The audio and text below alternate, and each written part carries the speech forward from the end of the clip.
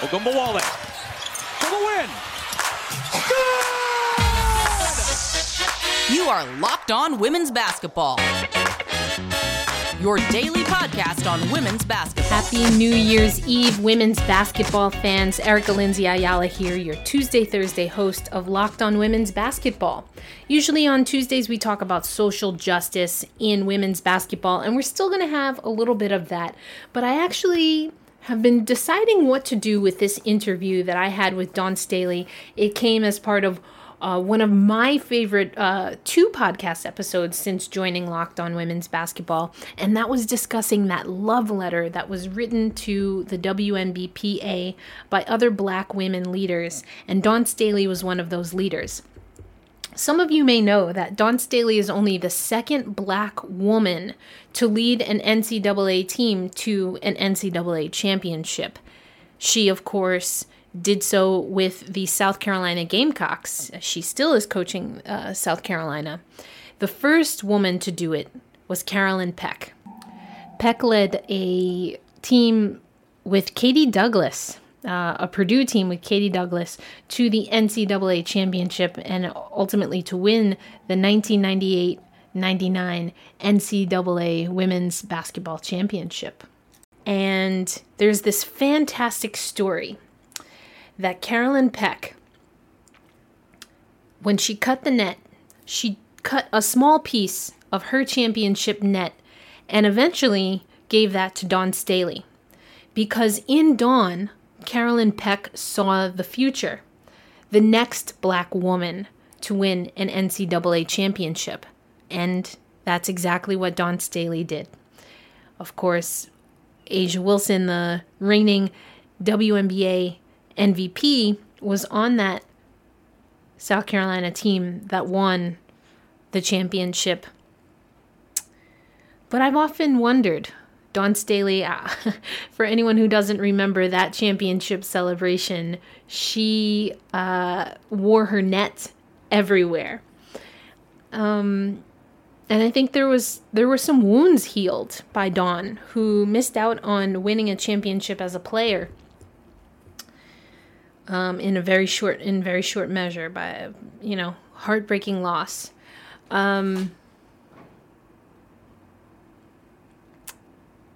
So Dawn enjoyed winning that championship, and I think has enjoyed building up South Carolina to what it is, to a contender. But I hadn't heard if Dawn had found the next coach to pour into, as she often says. And so I asked her about it. So you'll hear that a little bit in this interview and a few other things as they relate to the earlier episodes talking about the love letter to the WNBPA. So I'm going to link those if you haven't listened below. And I'll also give you some of the backstory to Dawn Staley and Carolyn Peck. And then that will be that for this episode. This is the last episode for me, for all of us actually, of 2020. Looking forward to great things ahead in 2021. As always, thank you for listening to the Locked On Podcast Network, but especially for those who listen to Locked On Women's Basketball. On behalf of Gabe Ibrahim, Amy Audibert, and Howard Megdal, we all wish you a very happy new year, and we will speak to you again in 2021. All right, enjoy this conversation with me, Erica Lindsay Ayala, and Dawn Staley. I've been attending the Zoom calls with the Win with Black Women, and I come away from each call just inspired.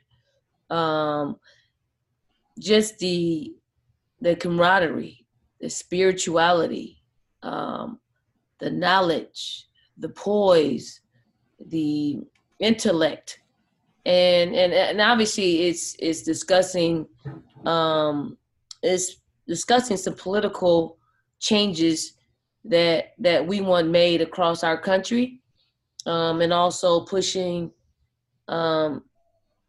Kamala to the White House. And in those discussions, you have to look and see, well, who are leading some charges out there that that are unpopular but right. And I think Dr. Janetta Cole is the one that so softly but so powerfully said that we needed to write a love letter to the WNBA players. And I know all of us, when she said it, was like, oh, that's brilliant. That's the brilliant idea, because for the time that I've stepped away from the game and this kind of outside looking in, seeing the WNBA players voice what's on their hearts and be the voice of voiceless is quite incredible. And you can't wrap it up in one tweet. You can't wrap it up in one post on Instagram, but you can, however, show them through this love letter just how many people out there who fight the very fight that they fight find it really encouraging that they step out there and do that, knowing that there's going to be a whole lot of backlash, not just from, they get the backlash just from, they think, the WNBA is an inferior athlete than any other athlete on the face of this earth. And we know that's very untrue. But the way that they've united, there's not one person that broke the chain and wanting to get things accomplished and using their voices to do that. Yeah, absolutely. You mentioned Dr. Cole. I actually had the honor and privilege of speaking with her earlier today, and what you said, quiet and just straightforward and powerful, absolutely came through in our conversation. And I'm so excited to have listeners hear that from such an accomplished woman. But I think also what you said, Coach Staley, that I resonated with, but I want to tease out a little bit more, is that yes, a love letter sounds so brilliant, but I do feel that anyone who doesn't have the honor of being a Black woman might not really understand why that is important. And I think you talked a little bit about it, but I'd love to tease that out a little bit. And the way Dr. Cole talked about it is that there's so much history, and the letter kind of points this out as well. There's so much history of Black women, unfortunately, not being raised up and praised and celebrated for the frontline work that they do in every industry across all periods of time in history. And so if you were speaking to someone who maybe doesn't have that understanding, or maybe sees this letter coming out at even this time in the season, which I have seen critiques about that as well, what would you say to them as to the underlying importance of something like this unified message? Well, I think for me personally, I can just look at the strong figure that my mother was and still is in my life. Unfortunately, she has since passed away. 3 years ago. And if I just reflect on her life, and if anybody can reflect on their mother's life, they'll see the strength of a Black woman. They'll see the struggle of a Black woman. They'll see a Black woman struggle, but not really let you let on. Like I didn't know my mother struggled when we were growing up in the housing projects in North Philly, because she never felt sorry for herself. She never blamed others. She just took what the world gave her and gave back strength. I mean, my mother cleaned houses. My mother went to church, was a faithful woman. My mother had the strength of 10 women. And when you say having the strength of 10 women, that's very, very powerful. So for young people that, may think that this is just a letter, for publicity, or a letter that is coming out for a calculating reason, It's no other reason besides, and it shouldn't be, but besides just loving up on somebody else that has probably felt like they're in a struggle, not on the court, but part of that is on the court too, because, women aren't paid, what men are paid. So that's a struggle when they think about it. But what we can control, we can't always control how much we get paid. We can control our hearts and our voices to make sure that it may not happen for us in our time, but it's going to happen for somebody else younger than us in their time. So we hope it changes, while we are taking breaths every day. But if it doesn't change in our time, we know that at some point,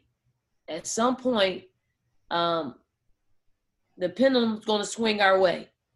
So we have to continue being very consistent and persistent in raising up, our young ladies, because, they are our future. Whether we want to believe that or not, they are. Those young women, and the WNBA is getting much younger. So we want to raise them up. We want to put our arms around them and let them know that their victory is our victory, and we want to make sure that we make them feel that. I love that. Are we ready for some football?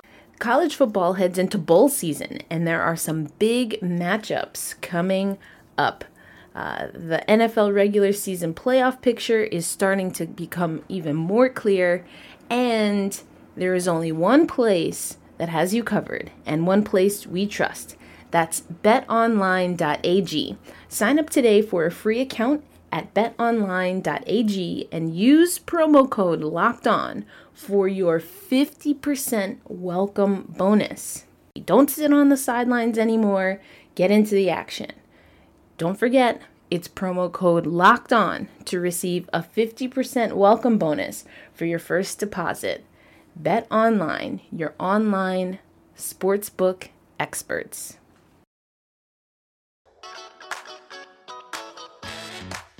And there's two players in particular that I think have found a way to really, there's so many. I mean, I could think of three though, for sure. And actually all three you have experience coaching through USA Basketball, and one you coached at South Carolina. And the three people that came to my mind were Layshia Clarendon, Nneka Ogwumike, and of course, A'ja Wilson. And each one of those individual players has taken, as you said, what has happened in the WNBA and really been a leader in on and off the court. But I think with Nneka, with A'ja, and with Layshia, what you also see is them kind of also pushing the barriers that exist, and really trying to empower the WNBPA and the league itself to be better, whether it's bringing sponsorships to players that they maybe never had exposure to before, something Nneka and A'ja did through the hair salon, but also, especially when young Pepper Pursley will join a call and feeding into the youth. I wonder if you, thinking of those players in particular, what gives you just hope and satisfaction, not just as someone who's coached them, but also as someone who is a pioneer in the WNBA?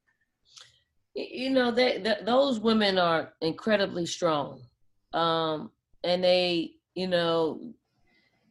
are from different eras as far as our age difference.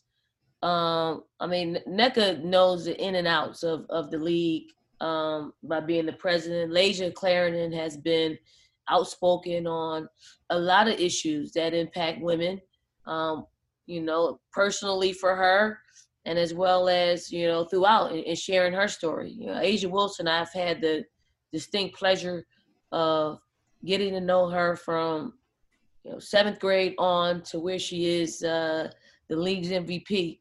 And I'm so proud of her growth. I'm so proud of her ability to be unafraid of speaking out. And all these women are unafraid and unapologetic in doing so, because they understand what's at stake. They understand that, not only do they have people who look like them, have family members that look like the people who are being abused to the point of death and being paralyzed, and the young people that are seeing it, their children are seeing a cycle of just mentally breaking a family down, and that just doesn't go away. This stays with people, for a lifetime. And if Layshia, if Nneka, if A'ja, and the rest of the WNBA women, if they understand that and realize that, which they do, they're utilizing their voices, and they're taking, people are taking hits at them. People are, on social media, and understand this, you mess with them, you're going to have to mess with, all of these women that you see on this love letter. And then more, because, we're not going to stand down anymore. We're not, this is time for change. If it's not going to happen now, I don't think it's ever going to happen, because you don't know the history. We're gaining more and more history about what this country has done, and until we're able to allow that history to be heard and to be known throughout our country, which I think it is, we're making moves, we're having these uncomfortable conversations. Now is the time. And I pray that every activist out there, I pray for their stamina, because that's what you're going to need. I pray for, an incredible armor to deflect some of this.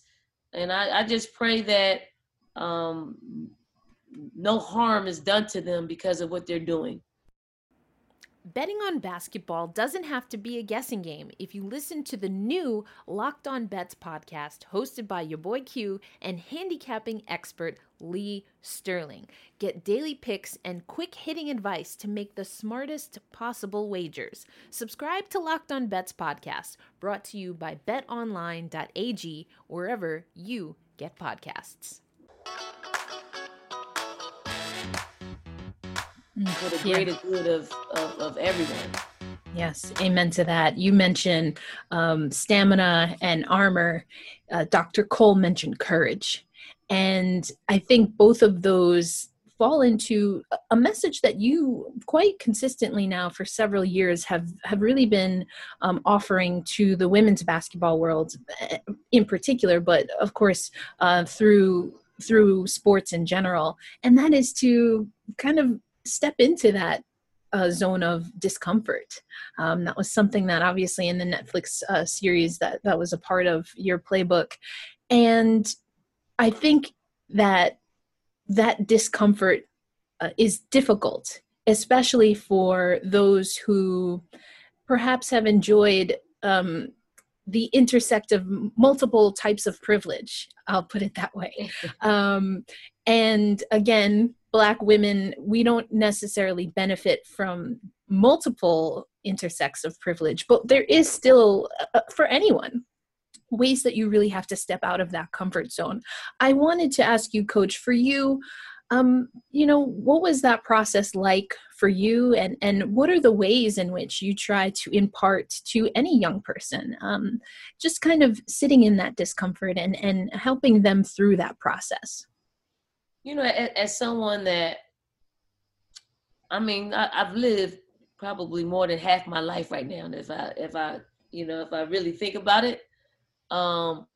So I'm at a place and time in which I can reflect and understand where my growth took place and how it took place and why it took place, and have a really good understanding of that. And I just don't think people in general really understand it, because they focus more on just being uncomfortable than focusing on how to get through. And I've been fortunate enough to understand the whole process of growth. I've grown, over the 50 years that I've been on this earth. And for more than half of that, I'll probably say 70% of that, I've been in a position to help young people, to be a dream merchant for young people. And in doing that, you have to instill that process into them. And once they get it, because once I got it, it didn't feel so much uncomfortable as it could have been, because I know that if I can pass this life test, which makes me uncomfortable, I can move on. I passed it. Let's bring on the next challenge of life. So I just think that, making people uncomfortable by having, by talking about Black Lives Matter, the growth isn't, it's a little bit harder for people to digest, because it seems very simple. I marvel at the fact that people say all lives matter. I marvel, that is very, very simple statement to say. And all lives do matter. They do. But this is when you're seeing what we're seeing, when you see people die at the hands of police brutality at an incredible rate. And for us to have to visualize that, see it, there's no imagination into it. It is, it is as live as a basketball game you're watching on TV. Like, you're seeing it real time and very often. So when we want to carve out just a little bit of space to say our lives matter, Black Lives Matter, because of what we're seeing and the impact that it has on our community, the kids in our community. You look at Jacob Blake's kids. What are they thinking at this moment? What were they thinking when they saw their father get shot right in front of their eyes? Now he's paralyzed, so he gets out of the hospital. When he does, they're going to see that. They have to live with that. They have to replay that over and over and over again. Yes, Black Lives Matter. We're not just talking about the ones that their lives that have been taken or impacted. We're talking about the lasting mental impact it has on our community. And people fail to realize that that's what the whole totality of it. It's not just someone losing their life, which is too much, but the entire impact that it has on our Black community. And any smart person can really understand why we are saying that. We're not saying, disowning other lives. We're not saying that at all, but we're saying that this is what's happening to us. If you want to choose that fight, but we're fighting for, preventing the next one, because it just peels off the scar and the scab that we walk around with in our everyday life. Yeah. When you need fantasy basketball advice, it's important that you have a reliable source. More people trust Josh Lloyd, host of Locked On Fantasy Basketball, than any other fantasy basketball podcast. Subscribe to the #1 fantasy basketball podcast, Locked On Fantasy Basketball, wherever you get your podcasts. Ain't nothing but a word there, Coach. I have 2 more questions, and then I will close us out. But the first question is asking you perhaps to reflect as someone who, again, is an alumna of the WNBA, but would be looking in on this particular timeline. And that's the timeline of Terry Jackson and her role as executive director, there was a change of leadership. She took the role of Pam, but there was also a structural change at that time. And from what I understand, when Terry Jackson was interviewed for this role, she was asked a relatively simple question. In 5 years, where do you see the WNBA? And at the time, she didn't feel that her answer went over well, or maybe that was just internally what she was feeling. But she told me that what she said is that she hopes that in 5 years, the WNBA can stand on its own, and that it's not always and constantly, consistently being compared to the NBA or really anything else, but that the WNBA has a stronghold and is able to, again, stand on its own two legs, if you will. Hearing that and seeing what has happened since Terry Jackson, and since, again, that structural change that happened with the start of her tenure, I'm wondering if you think that the WNBA is on its way to that, of being a league, of being a group of players that can stand on its own and be a leader, as opposed to always being compared to other leagues. Well, I mean, the WNBA is already standing on its own, as far as I'm concerned. Because this league has been in existence for 23 years. And if we receive more love letters from different people around this country, we not only will stand on our own 2 feet, we could be a revenue producing sport. And people fail to realize that if you look back on history and you compare, because we're comparing, because they always want to compare. If you can compare what the NBA was in its 23 years, in its 23 years versus our 23 years, and I don't know this to be true, but I think it may be even par, or the WNBA may have an edge from where they started from. So if we can pour in, I'm just talking about financially, for what people pour into the NBA, you will see we can become a multi-billion-dollar business.